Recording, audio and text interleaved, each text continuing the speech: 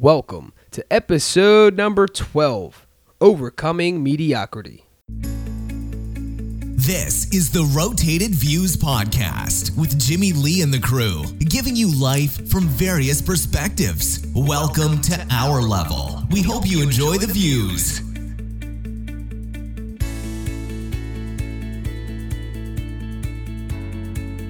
All right, welcome to the Rotated Views Podcast. This is episode number 12. I am your host, Jimmy Lee Velez. I'm here with Gabe, Goose, Heck, and Manny. That's Hello. right, we have the entire crew here. And then this episode is titled Overcoming Mediocrity, right? So in this episode, we'll discuss setting high expectations, pushing our kids to be greater, settling for an average life, the path of least resistance, and the mediocrity mindset. We wrap up the episode with quotes from Peter Scott and the late great Nelson Mandela. All right, so how we start off our podcast, if you're new, welcome, thank you. Don't forget to download and subscribe. We have a new podcast every Tuesday morning for your listening pleasure, and we kick off our podcast with stories. So the first story is kind of a switch up of things, but it's a short blog post by lifehacker.com by Joshua Rivera, and it was titled Being Realistic in the Most Commonly Traveled Road to Mediocrity. That is a tough title. So I'll jump right in. When talking about goals or dreams of any sort, you've probably heard someone say something like, let's be realistic. Maybe you've even uttered it to yourself. But as the Will Smith quote reminds us, being realistic isn't doing any favors for your ambitions. So Will Smith said, being realistic comes with a sense of security, comfort, and a natural inclination to find the path of least resistance, discouraging risks. It may be scary, but sometimes you need that special kind of crazy to think that, hey, maybe you can actually accomplish what you've dreamed of. That is an intense, first of all, the title's intense by Joshua Rivera. That's an intense quote by Will Smith, who's known for giving tips on law of attraction and things like that. He's a superstar, class A celebrity. But before we get the opinion on that, I think to serve this all justice, I wanted to give you guys the Webster's Dictionary definition of mediocrity. And it goes like this: the quality of something that is not very good, the quality or state of being mediocre. Also, a person who does not have the special ability to do something well. So going back, now that we know the definition of mediocrity, what Will Smith said and what he's talking about mediocrity, I when I read it, it came off to me as something, when he speaks about the path of least resistance. Mediocrity then gives the definition of kind of a comfort. It's like your comfort. You're just doing it because it's comfortable. Yeah. Your average person is doing these kinds of things, where it's not really something that's, looked up to, or people say like, wow, that's, an amazing accomplishment. It's just average. You're just doing your job. You're just get by kind of thing. I kind of take that, like, for me, almost not as an insult, but like a person who does not have special ability to do something well. To me, that's like, I know, when I read that definition, I'm like, wow. Holy crap. Like, people say, oh, it's just mediocrity. It's okay. It's mediocre. I do whatever I do just to pass. But when you read a definition, it's like almost like kind of insulting in a way. Absolutely, it's insulting. Well, anyone who's out there trying to get something or trying to really, I guess, push the limits and push the envelope and break barriers and really demolish the mold and I don't even know how to put it, but just something to do something that was never done, changing the family tree, so to speak. That's like, holy smokes, I guess we're on the other spectrum then, because the average person is just doing what is required. Yeah. That's it, right? That's a C. That's a C. Yeah. Just to get by. That's just getting by. Now, is average a C or B? I don't know. Nowadays, yeah, what is it? I don't know, but dude, I think in certain colleges a D is passing, so who knows now? Oh yeah, it's passing, but it's not. it's not average. Right, so average is C? C is right. Yeah, the C middle line. is yeah. average. C? Okay. C. So you're doing a whole lot of just C. Who, and I'm just trying to think, who in God's name would want, like, that is all you're doing is basically settling, doing nothing of significance, and you are setting out to just be average. Now, some people might not be setting out to do that, and that's just so happen where they land. But if that is a decision that you're making, that's kind of bizarre. Yeah, that's a detriment to your own well-being, mental well-being, if anything. Because like if you feel like you can accomplish more than what you already have done, I mean seems like you have horrible like self-esteem or something that goes along with that. Yeah. Or standards. Like you don't really have high standards for yourself. So basically, I guess the same thing with self-esteem. Yeah, exactly. When you think of mediocrity, man, what do you think of? I think to myself, it's average, right? Mediocrity is looked at as average, but how many people are in that who aren't average? You know, we talk about the 1%ers, the 2%ers. Yeah. You know, it's not necessarily not horrible to say I live an average life. If that's all you want, that's all you get. That's okay. Yeah, But I think in certain aspects, you know, you're not really worth your soul if you're not chasing something, and it could be as insignificant as chasing a video game record or whatever the case is. But I don't know, the quality of something that is not very good, that hurts, man. I know. Like mediocre, like, you know, I drive a mediocre car. It gets me point A to point B. Well, yeah, that could be To different. you, though. Right, That's to me, mediocre right. to you. You're absolutely right. It's Yeah, all a that's matter what I was gonna say. of perspective. But that, I don't know, man. That's the quality of something that is not very good. I've read it like 4 times. Like, man, that hurts. Dude, It I- stings the soul. Seems like a harsh way to say it, but Yeah, it is. It's like that harsh reality kind of thing. Yeah, there are different standards to it, though. It's like you could be good at one thing and mediocre at something else. Doesn't mean Absolutely. your life is mediocre. Absolutely. But I mean, I think everybody who doesn't like what they do is mediocre at it, right?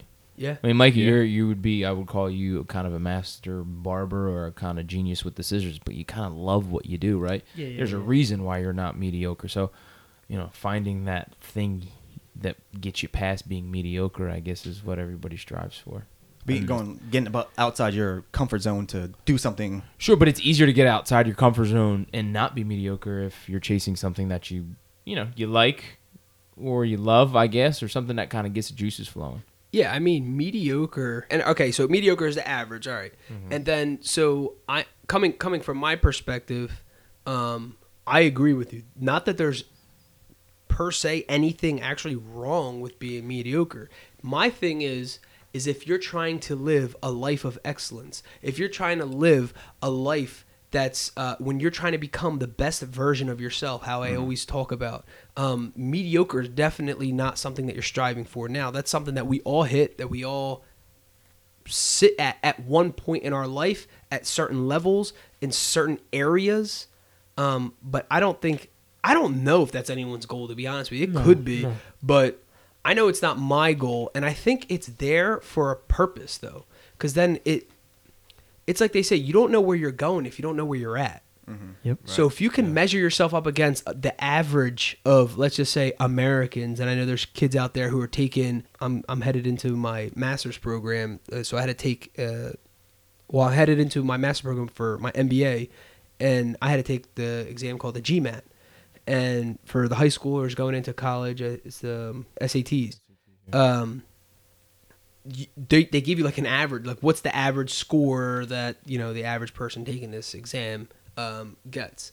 Immediately, once I see that, I throw on like more points, and that's my goal. You know what I'm saying? Like, yeah. So it is a place to, I guess, like a marker. Because like you're talking about like the standardized tests. Like I always thought those were terrible in terms of setting a bar in terms of stuff like that. Because I'm all those like standardized tests like this, I forget what they called them, like in elementary school and stuff like that, whatever they were, I always scored terribly on those just because like it was such a time restriction. You felt like you never had enough time to actually accomplish what you're trying to answer in those questions and stuff. And I was always quote unquote rated below average because it always worked out terrible. But it's like my regular classes, I was totally fine. I was always like, I guess regularly above average. So like even stuff like that, like those kinds of tests, like even though it's quote unquote a standardized test, it doesn't really set the standard if you're not that type of test taker. Like you don't do certain things well. Right. If you don't take that type of test well, then you're gonna be quote unquote below average. You're gonna look like you're mediocre in comparison. even if outside your other quote unquote intelligences are high above average than most other people are. So then you're touching on something else. Mediocrity is kind of a self-imposed thing, right? I mean, what might look mediocre to some people could be your great or your best.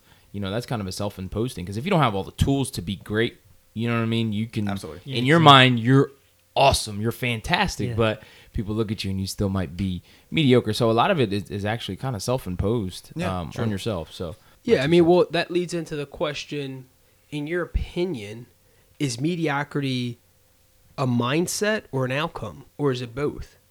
Well, it could be both. Well, from the outsider looking in, you know, that's you looked at as, I don't know, I would look at it as mediocre, I guess. But if you're looking at from, I don't know, because I don't think anyone like puts himself in a position who's like, oh, I want to do mediocrity, whatever work. People try to do their high potential, and the result might come out mediocrity, Right. like in the middle or whatever. But it's not like that's the end result. It's not what you're set, where your mindset is at. So it could be, and like you said, what's mediocrity? Like where is that middle ground? Yeah, so what you guys are saying is we got the definition from Merriam-Webster's dictionary, but the definition also comes from each individual and exactly how they define what's Yeah. great, what's terrible, and what's mediocrity, right? Yeah. Or what's mediocre, I should And I say. guess their own perceptions of what's going on too. Right, exactly. Because just like the example where I follow a couple, investors, what their level of income is to them is great, and to me that's like, holy smokes, that's like astronomical. Yeah. You know what I'm saying? Like these Right. guys are pulling in like $12 million a year, and you're like, dude, you make $1 million a month. To me, that's a whole nother thing. But then when they're in their circle of influence, Oh yeah, 'cause that's their average. They're mediocre. Yeah. Right. You know what I'm saying? So I guess it is a mindset, I think. I think it's a mindset and an outcome. I think it's both, because I think it's how we really define it. The brutal definition Merriam-Webster gives us is kind of like how you take it. Because I would, the way they describe it's almost hilarious, but Yeah. it's true in a raw sense. But it depends. black and white is what this is. Yeah. There's no, and that's the thing with mediocrity. You have to have that comparison, because you're saying, who are you comparing it to? Yeah. If you come to the United States, as a country that we reside at, and you say, what's the average median income, household income? It's a number. And then if you go to Europe or Asia, it's another number, whatever it is. Obviously, too, we're talking monetary stuff, so it's going to be different, number wise. But if you break it down, I'm sure it's different. I'm not sure what the exact numbers are. And to them, that's their average. To us, that's our average. Nothing, who's to say right or wrong, but that's just kind of the scale that we rate ourselves against. Yeah. So it's kind of like, okay, so in our circle of influence currently, right, it's kind of like, if such and such has a certain income and such has a house, lives in a certain neighborhood, has a certain car, they say you are the average of the 5 people you most engage yourself with, like, or hang around with. That's the average. That's mediocre then, because you're just the average, right? Yeah. So it really is how you look at stuff. And none of us here are millionaires. We're all doing pretty well for ourselves, but we're not millionaires. So, okay, so take our group and then throw us next to the millionaire circle, where there are a bunch of millionaires, right?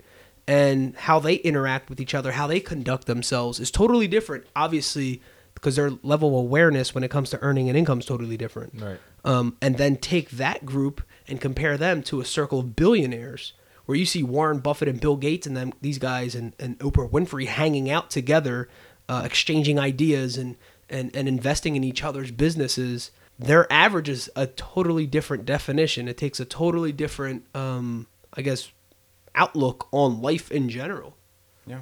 True. I mean, put us next to people who are from a poorer area or just aren't, don't have as much income. And we might, what we aspire to be, as far as the millionaires are concerned, people could look at us in that same fashion and be like, man, they got it all together. Yeah. Meanwhile, we're like, it's okay, but we want more. So, like you said, I think it is more of a mindset. partially an outcome, but I think more of a mindset and as what well. people actually perceive it as. Like, you might think that, like, you're doing something well. You think you're doing something good at it, and then someone comes in and is like, it was all right. Right. And it's like kind of crush on you. You're all right. Yeah. I mean, and in your head, you're like, damn, dude, I like really kicked it. Like, I nailed it right to the T, or whatever project, just say you're working on. And you have some random person coming in and like, yeah, that's all right. Yeah. Bust your butt for 12 hours, but that's all right. So that's Now, like, to them, they see it as mediocre. And you thought you did to the top. Yeah. So it's... do you guys think that's something that we get from like our parents? It's something that we kind of inherit, like a thought process. I mean, obviously not, because we all make our own decisions and, you know, our career paths and stuff like that. Obviously, we can change, you know, the family tree, so to speak, at any moment for making a huge decision, hard work and all that stuff. But our main, I guess, core values when it comes to what's mediocre, do you guys think that stems from, you know, listening to our parents or being around them and their friends? Yeah, I think it's more experience than anything. I think there's certain things in life that trigger certain emotions, and you know, something might have happened to you at one time, and you were like, well, that'll never happen to me, and that's kind of a mental note, and it's ingrained in your mind. So I think it's more of experiences. I don't think when people say drive and dedication, I don't know. You don't get that. That's not. I mean, maybe some of that is given to you genetically or kind of given to you inherently. But I think there's experiences that kind of mold who you become. Actually, kind of going off, because it kind of is sort of like environment and stuff like that too. Like Sure, how, sure. like you said, experience and stuff you dealt with. Because like for me personally, like stuff like that, I kind of gauge how well I'm doing or whatever it is. I mean, me personally, I don't talk about it much, but I mean, I do deal with certain anxieties and stuff like that kind of, I feel like, do hold me back in terms of even stuff that I do know I'm good at. I still, even breaking through like the initial, like I have social anxieties and like social awkwardness and stuff like that does, and at least initially, even when I break through that, like that, when I was like, I know I've done something great, that kind of on the second hand, like once I like realize, okay, I can do it now, then my mind starts reeling, and then it becomes like a weird backward step, almost like to almost kind of prevent me from keep going forward. It's like, it's a weird thing. It doesn't make any sense. Wow. That's super interesting. Do you think something is holding you back, and then you just kind of said you don't know what it is?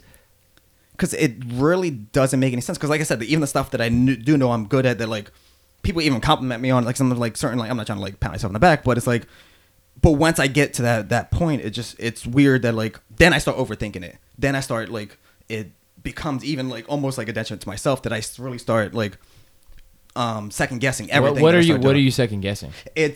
It varies, and like I said, like there's social stuff that kind of comes into play. Right. There's like certain things, like even just like, It's the confidence, or But not, are you afraid to be not good at it? Like, oh my god, I set the bar so high, and then all of a sudden, like, I don't know if I could do it again, type to thing. some extent, I do think actually parts of that too. There's like that maybe I can't withhold that same That same standard. so momentum that I did to begin with. That like Right. it starts like playing mind games with yourself is what it is. And then like it so then I feel like I'm leaning back more into like the below average type area, even though like even I still get told, you know, I'm still doing, you know, a good job, whatever, blah, blah, blah, whatever it is. But it's like it just like your mind plays with yourself, and then like that's what you start like I said, a perception or just like random stuff. It's just playing with you. If that makes any sense. There's something that I heard one, and obviously it's a you know, a subject or a topic that's talked about a lot in the personal development arena. It's called the fear of success. And it sounds very broad when you say that, because a lot of times when people say success, they associate that with like a monetary accomplishment. But exactly what Gabe's talking about, kind of overcoming the fears of social interactions. It's almost like when you accomplish it, it's a fear of success. So then you kind of retract and you go back to your quote unquote comfort zone. Yeah, it's like I have to kind of get back in that comfort zone so I can like kind of go through again to kind of like get to the point where I was initially. But it's like it keeps going like this back and forth thing where I feel like I almost feel like I'm plateauing amongst myself, if that makes any sense. Yeah. Well, yeah, and then I also think that this also goes back to when we're talking about goal setting and all these other kinds of things. It's knowing you have this awareness though where you are, so then you know when you're breaking that barrier. Then all of a sudden you start to retract for whatever reason it is, whether it's a comfort thing or something that you have not yet experienced, or you're just not. I think it's just a comfort thing. Yeah. there's just this weird thing that happens where I don't know if it's like an instinct or whatever it is. I think it is, and here's why. We have there's all these like chemicals and stuff flying in our systems when we approach or we're hit with something that we're not naturally exposed to. It's a fear thing. It's like a fight or flight kind of thing. That's exactly what I was thinking. Yeah, so then all of a sudden you kind of like, your awareness is totally different because it's something that you've never experienced, or you almost, your body, and this might sound weird, but your body feels threatened for whatever reason that is. And so you start to act weird and different or whatever, and then you go back to your comfort zone. Yeah. It's interesting. So do you guys think, going back to, the dad life thing and talking about mediocrity, is that something we can overcome, and do we push our kids to pass that barrier for whatever we define mediocre circumstances? And also, what's pushing your kid, too much? Some kids have it seeing a coach or being around my son and some of the different players, different ages, 7 and 8 right now. Some kids are inherently just more competitive. Yeah. And like they don't even know, they just get angry about it, right? They just get angry, where my son is more like, whatever. Yeah, I gave it hell, and that's kind of what it is, and you're cool. But there's some kids you can just see, I mean, they get angry, or if they mess up, they take it really hard. So to me, that's kind of, I guess, retract my prior statement. I guess it is just kind of in you a little bit. Right. But for me, in my situation, I try to push my kid, and I tell him, to answer the question again, it's a mindset. It's a mindset, because a lot of times, the shoulders will roll down, the body language will be horrible. He's like, I can't do it, and it's just like, no, it's up here, it's in your head. So a lot of it, I think, is a mindset, and I don't know if you can push. I don't know where the limit is for your kid. Yeah, I don't think as a parent you kind of know. From the outside looking in, yeah, you can say one thing, but it's kind of a bizarre, I guess, a very, very sensitive balance, because you never know what too hard is, especially when you're in the heat of the moment. You never know. I mean, I see it two different ways now, because like I know my oldest daughter is she's like into like this. She takes dance classes, and we got a trampoline out back, and she's constantly like doing flips and doing all this stuff. And when she can't do it, she's trying over and over and over again. Like my wife nor I, we don't push her to do any of this stuff. She does it on her own. But at one point, before she was doing all this dance stuff, like she would go out and try stuff. I can't do it. Oh, I can't do it. Like she'll get frustrated with herself. So right now I see my younger child, Lainey, I can't do it. And she gets a little frustrated, but then it's like, you got to keep going. So I hope that like she sees her older sister just continuously trying to do those flips, or continuously like to do whatever it is that they're doing. Because I've seen progression come with Bella just doing it herself. Like nobody's really pushing her to do it. She's pushing herself. I guess she gives herself her own self motivation to I guess master these flips. It's crazy though, because I seen where she started from, and I never said I personally don't say much about it because I don't know much about flips. I don't know there's always proper like verbiage, ways to flip and do all this stuff. So she does it on her own, and she's constantly watching videos on YouTube and doing all that stuff. So she's got it pretty good. So I mean, but if you never said anything, where do they get it from then? Like they must have had an experience. Either somebody laughed at them or made a comment or something that frustrated them, and all of a sudden it's an internal thing. Now the mindset has kind of shifted to be like, oh, that won't happen again. Could be, or they saw someone do it so good that they wanted to emulate that. Yeah. Absolutely. And I think that's what Bella's, my oldest daughter, I think that's where she's at, is like she sees somebody's doing it, she's like, I can do that. I guess that's like stuck in her head that I can do that. Like it doesn't seem like rocket science, and boom, and she just goes and goes until she can do it. Yeah, which is still kind of Manny is saying though, because that is a mentality though. So then where are you getting that competitive edge from? Mm-hmm. And this goes outside of sports, because I've had interactions with friends who would get literally ticked off if they got a B in school, and they're known for getting A's. So it was even them having an aggression towards accomplishing whatever greatness is to them. Yeah. Which full circle goes back to the definition of mediocrity really is up to the individual. Absolutely. Or not just mediocrity, greatness. Yeah. No, you're absolutely right. That's It's kind of weird. It's a fine line too. You don't know when it happens. And I think naturally as parents, we are our children's first coaches. And we're there even when it takes the first steps. We don't realize it when they're taking, like when James was taking his first steps. I had like this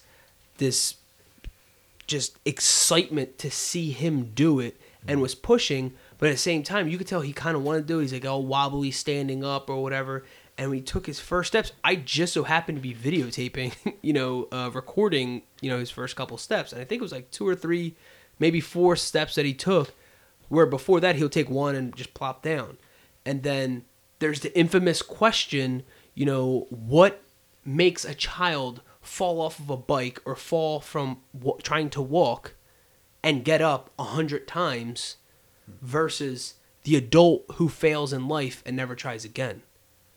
So then you kind of, and I'm not sure if it's a coaching thing. Yeah. I'm not sure if there's, their circle of influence is different where they're like, dude, you can do it. Come on, just get up and try again, as if we're coaching our children learning how to walk.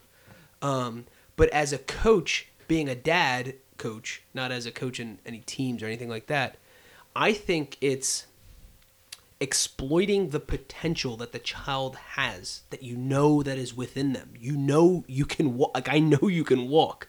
So it's just that almost that confidence that I'm bringing on him. Like, Papi, you can walk. I know you can walk. Come on, get up. Let's go. Yeah. And it's that kind of encouragement that they're feeding off of as well. I'm not saying that's the total thing. Obviously, there's natural, things going on there. But there's definitely something to be said about early childhood coaching when we're talking about parenting with this stuff.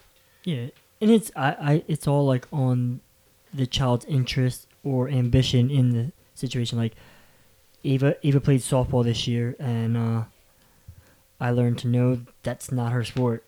And as much as I tried, I practiced with her, and I threw the ball. She's throwing the ball like totally different way, and when she went up to bat for the first few times, she didn't know what side of the plate to stand on. It was frustrating for me, and I'm practicing with her. Yeah.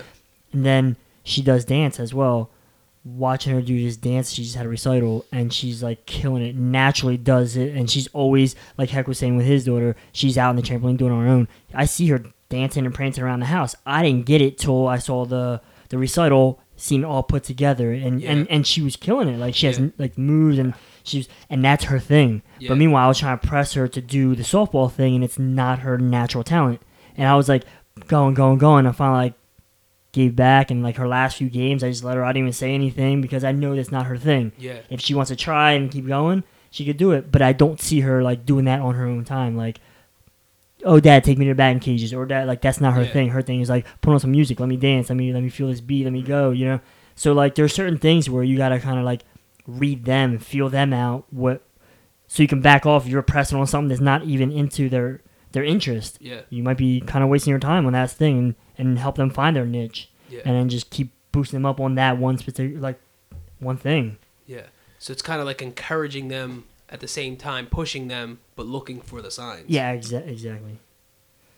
It's totally off dad life, the segment, but we went to a family, I guess, gathering we have at a tailgate for the Phillies game, and talking about that mindset. We're playing cornhole's game, right?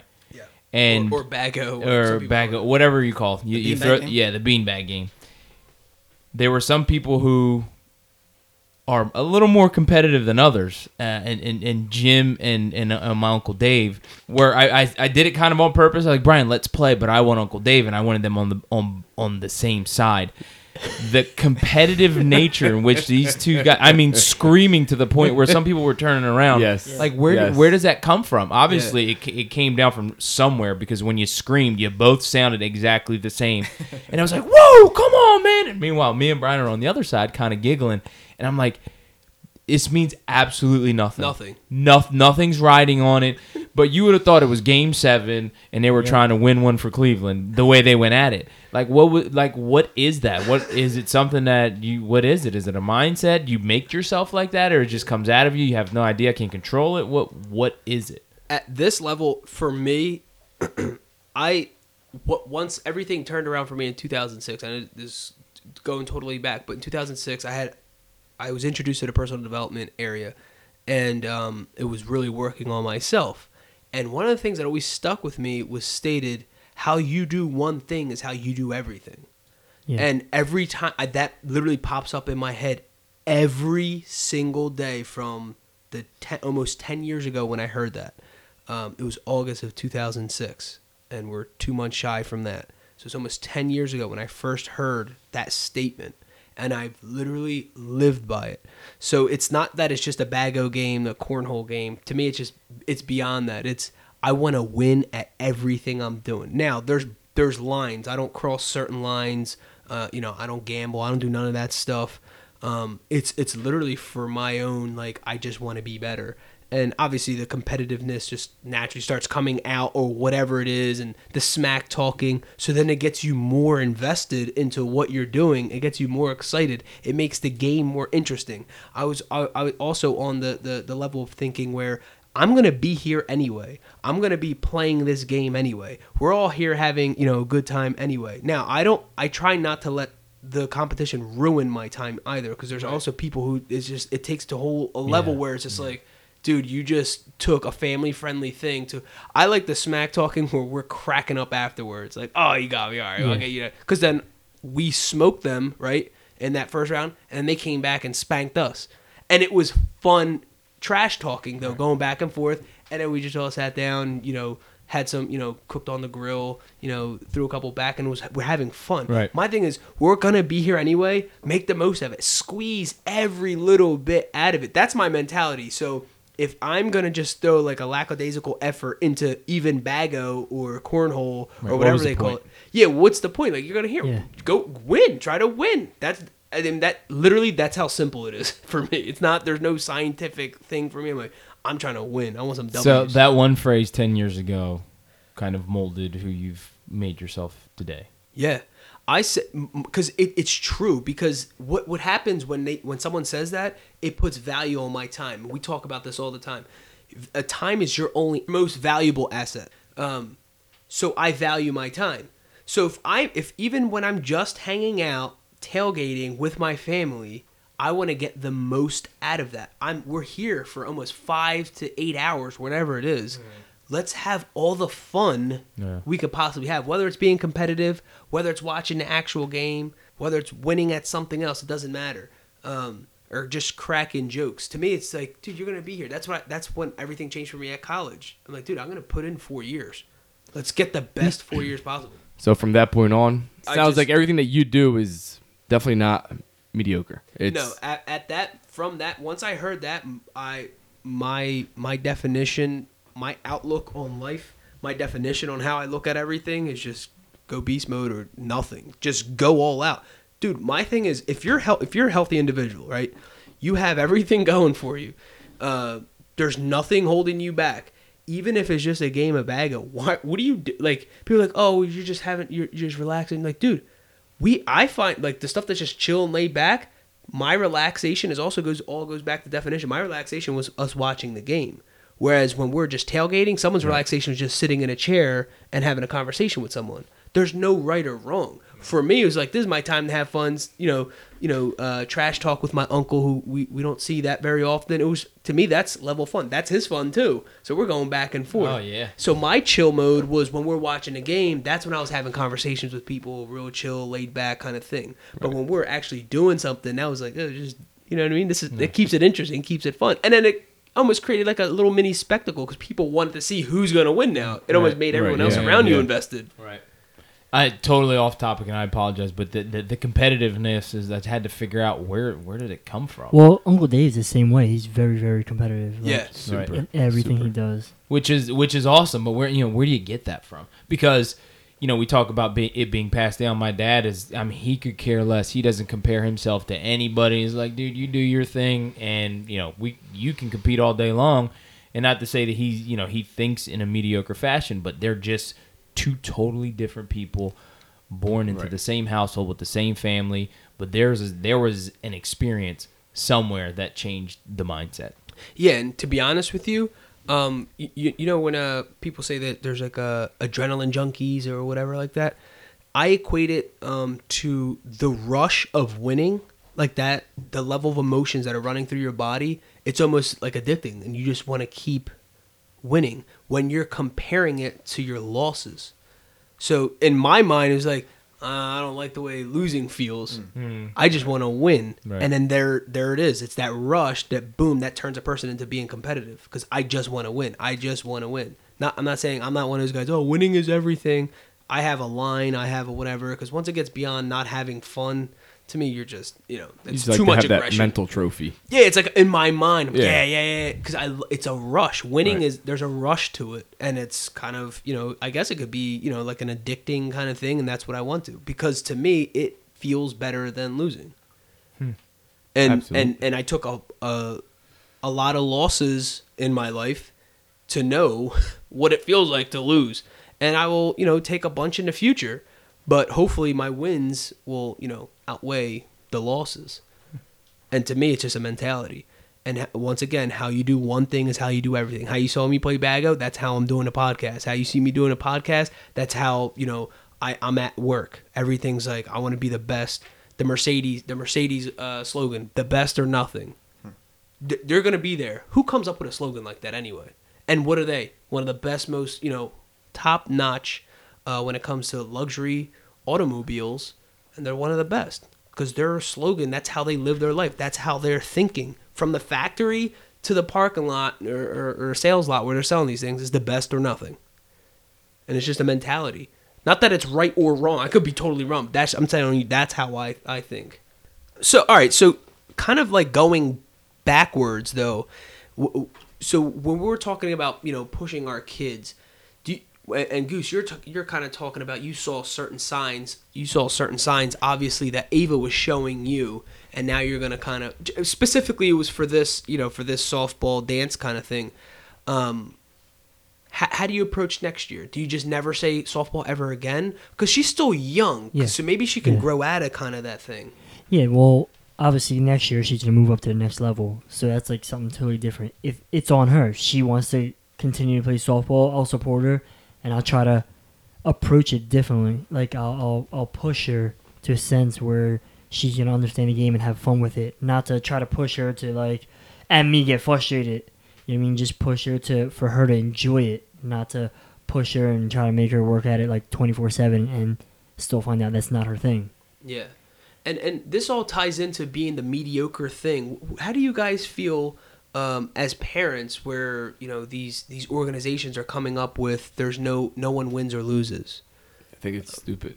You need to show these kids. I don't know. That's my opinion. I think that, oh no, the game's a tie. What do you mean the game's a tie? You need to show these kids that you need to win some and lose some, and that's how the world goes. Because you're going to go out there in real life, and you're not going to tie everything. Yeah, you're going to lose and you're going to be crushed. Yeah, it's complete crushing. You're going to be like, heartbroken. Yeah, but where's the tie? Yeah, exactly. Yeah, exactly. So And I think they have to know or learn that not everything's equal. Like, that's Right, what they're exactly. teaching. Everything's equal. Oh, that's what sports are. It's competitive. So they have to Right. learn at a young age and that's to and that's compete. with So- yeah, Not good. no. With Bella is the same way. She plays softball, and she was getting frustrated when the coach sat her, because in her head she thinks she's an all-star, and she plays her positions well. She plays second base and she's well, and she gets frustrated going out to right field or left field, even center field. And I try to explain to her. I was like, listen, every position out in the field is important, because if the ball gets hit out to the field, who's getting that? You are. The ball's in the field, you're getting that. So I try to explain that to her, but she doesn't see it that way. She's got this one-track mind that she's an all-star, and I didn't knock her for that. Like, I want her to think that she's good at what she does, because she's really good at it. But again, it goes to the coaches where, we have to give everyone a chance to play. And my kid doesn't understand that. She thinks, well, she stinks, and she, just booing her down. And it's like, I understand you got to give them that time, because they're not in the high school level yet. They're still in the minors or whatever, but she thinks it's unfair when they put someone else in her position. That's also touching barriers of being a teammate too. Yeah. There's a role for everyone, but you also have to understand this is a team effort. There is a difference between individual sports, team sports, individual activities, and team activities. Like, Manny, you guys had CJ playing the piano and stuff like that. So where did that go? How did that even come about? what made you want to introduce an instrument to your child, and kind of talk about the process and how it went, and kind of when you guys came home from the lessons and what was talked about. Well, it came about because my wife read something that people who play the piano actually think I don't know, in a different way, or I don't know. They have a higher level of thinking. If you could if you could play the piano, essentially you could play any instrument. Okay. I believe is what she read or was told or whatever the case is. And then it's kind of started from there. Just, he showed an interest, and it was just, we had a friend who said, let's see, can you teach him the piano? And it started off, and he enjoyed it.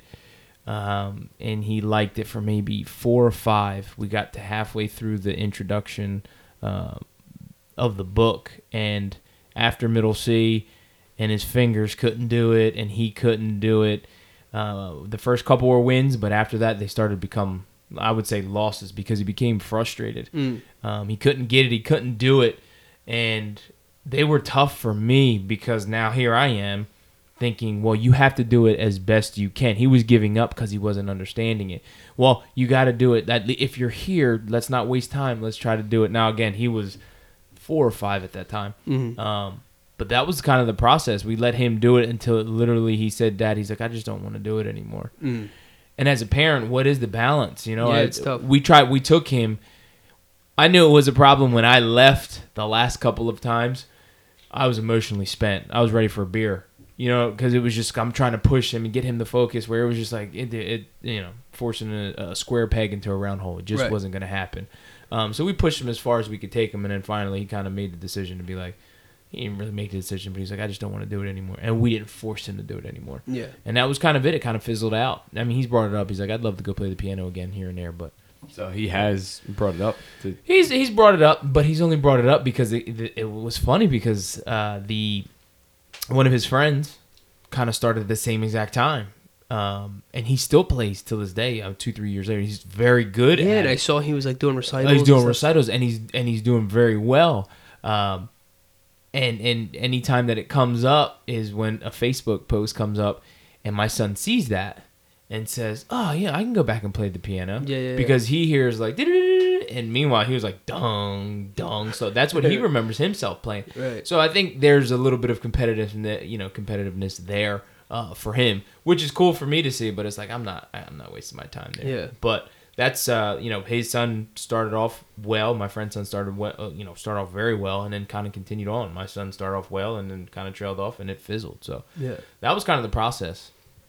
Yeah. So, all right. So on the other spectrum, going to Gabe, I know you're not, huge into sports or whatever. So how did that pan out for you in your childhood, where you, did they sign you up? Did your parents sign you up for sports, or was it just something you already knew you weren't going to do, or how'd that pan out? No, I actually never did much like extracurricular sports in school and stuff like that. Too, like, I mean, but the funny thing is too, is that around the house, like I always said, I grew up playing video games and stuff like that. We actually had like little, like we played like Tetris against each other and stuff like that. So we did like high scores and stuff. So we had like little mini competitions amongst like my mom, dad, and like sisters and stuff. So like growing up, they all play kind of video games, like the basic NES stuff. And we always, even like we play like puzzle stuff together. So we did stuff together, but it wasn't really sports wise. So it was like, I mean, and that's where like I guess I gained my love for that. And even, but like I'll even go online like now, like I'll play like random like Street Fighter or something like that online. So I'll do stuff like that. But I've never been inclined for sports and stuff like that. I was never pushed for it too either. It's not very been much of an interest either in terms of stuff like that. But I mean, well, do you get pissed when you lose or what? Oh, of course. I mean, if you ever see me in my room playing games, you'll think I'm a totally different person. Oh, really? Yeah. You're that guy. Yeah, you got to record yourself, man. That'd be fantastic. Has to buy multiple controllers because he snaps them in half. I've broken one, but fortunately, only one in like I don't know how many years now. But yeah, I mean, so it still makes me want to think that it kind of tails back into when we're talking about overcoming mediocrity. It really is overcoming your own boundaries, overcoming your own definition of whatever you define mediocrity is, and also what activity we're talking about, right? When it comes to mediocrity as into a financial sense, when it talks about relationships, spiritually, whatever. It's kind of how whatever we define it, and then going based off that. It's kind of, you know, like a mentality, I think, and an outcome, all in regards as to what you are trying to do in life. Yeah. There's some people who just literally doesn't give two cares about sports, or two cares about music and being the best video gamer or whatever. To be honest with you, you put me in a what's it called? I'm gonna be competitive just because I'm competitive. Yeah, you know what I mean. But it has nothing to do with the video games. Yeah, which is strange. Now that you think about it, it's kind of still going back to what Manny's saying, which is it's kind of absurd. But I think it's just because I enjoy winning. Yeah. I like the rush. Absolutely. Yeah, exactly. Because like, when you even like if I play like regular single player games stuff like that, even when you don't feel like you're doing it properly and stuff like that, you still get frustrated and you still want to continue and accomplish whatever you're supposed to be doing. So it's still like a little bit competitive within among yourself, because even there's a lot of games where you just set high scores and you just want to keep breaking those scores, and so it's kind of like you set almost like your own high bars of stuff like that too. Yeah, you know, and we talk about it being a mindset, but also being something that is outwardly, I guess, or what we talk about, an outcome, right? Yeah. So my wife was a Division I basketball player.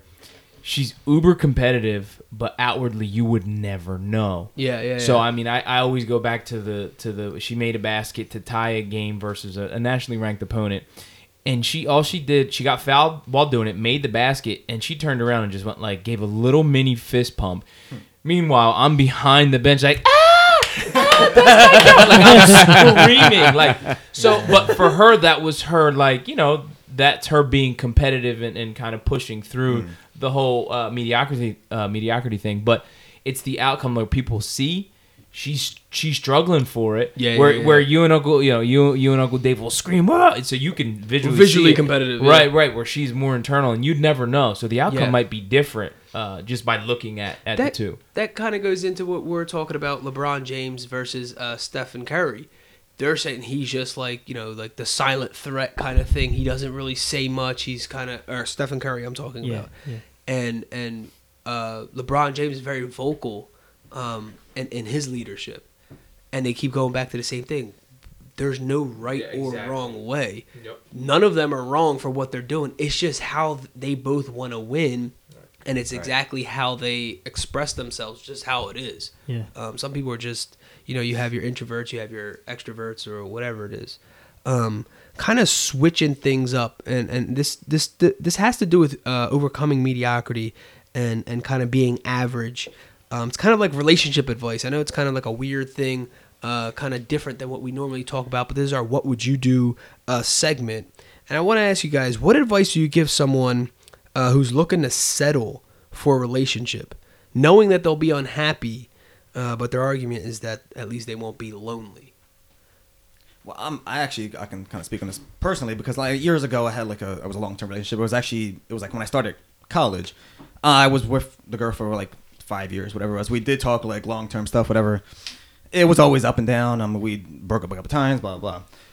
Towards the end there, I know I was totally unhappy. I'm sure she probably was too, even she probably didn't want to admit it. But my mentality was at that point, because we talked about, like I said, we talked about marriage and stuff like that, and like I was maybe begrudgingly actually going to do it. I mean, I was actually younger and like coming off of like high school. I didn't have self-confidence, a lot of stuff like that. So I was like, it's kind of just like, it was really my first real long-term relationship. So just kind of, you know, going through, and I assumed, you know, I did care about her and everything, but it was like at the end there, I don't know how we even came to a conclusion, but I knew in my own mind that even if I was going to be quote unquote unhappy, I'd rather do it by myself than you know, go through the motions with somebody who I'm unhappy with. So I'd rather, you know, deal with my own issues and, you know, gain a better perspective on myself, as opposed to maybe stringing somebody else along that, you know, even if, you know, I don't know if she was on the same level at the time anyway, but I'd rather do that by my own and not have somebody else with there that most likely we're probably going to gain to, you know, hate each other eventually, most likely. Yeah. Yeah, I mean, I think the whole lonely thing, if that does happen and you become quote-unquote lonely, oh, man, I think that's a really good time to, not to sound cheesy or anything, but to find yourself. It's a perfect time to really think about what you actually want. There's no need for someone to be in a chosen, forced relationship just because they don't want to be lonely. Yeah, I mean, absolutely. There's a lot of people out there, you know, male or female, that you can find that will suit your needs. The problem is we want everything to fit our beautiful, perfectly put together timeline in life, that nothing like that ever happens. This doesn't even have to be relationships. This could be career advice where we're totally struggling. Like, man, we're not where I want to be. You know what? Screw it. I'm not even going to go. I'm not going to go, take extra classes or go for my MBA because I'm just going to stay here. What's the point? Kind of thing.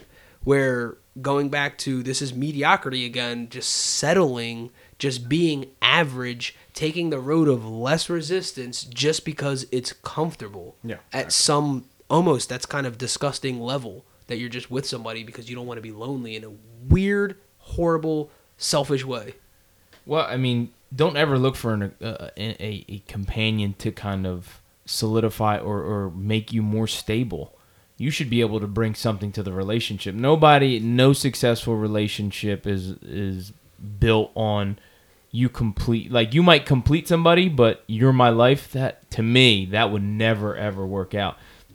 You have to have something. You got to bring something to the table. Some self-worth. Yeah, absolutely. So, Jim, to kind of piggyback off what you're saying, absolutely, go find yourself. Yeah. You can't make somebody else happy unless you're happy. Yeah. I mean, it's not possible. And life's too short. Go find something fun.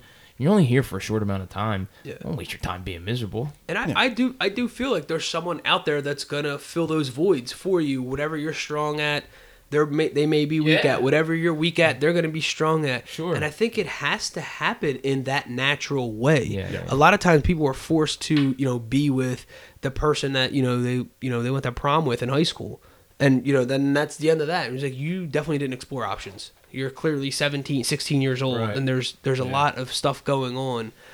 This is anyway for the person that feels like they have to be in this relationship based off being lonely is the other result. That's not the other result. Maybe you need to be alone. Right.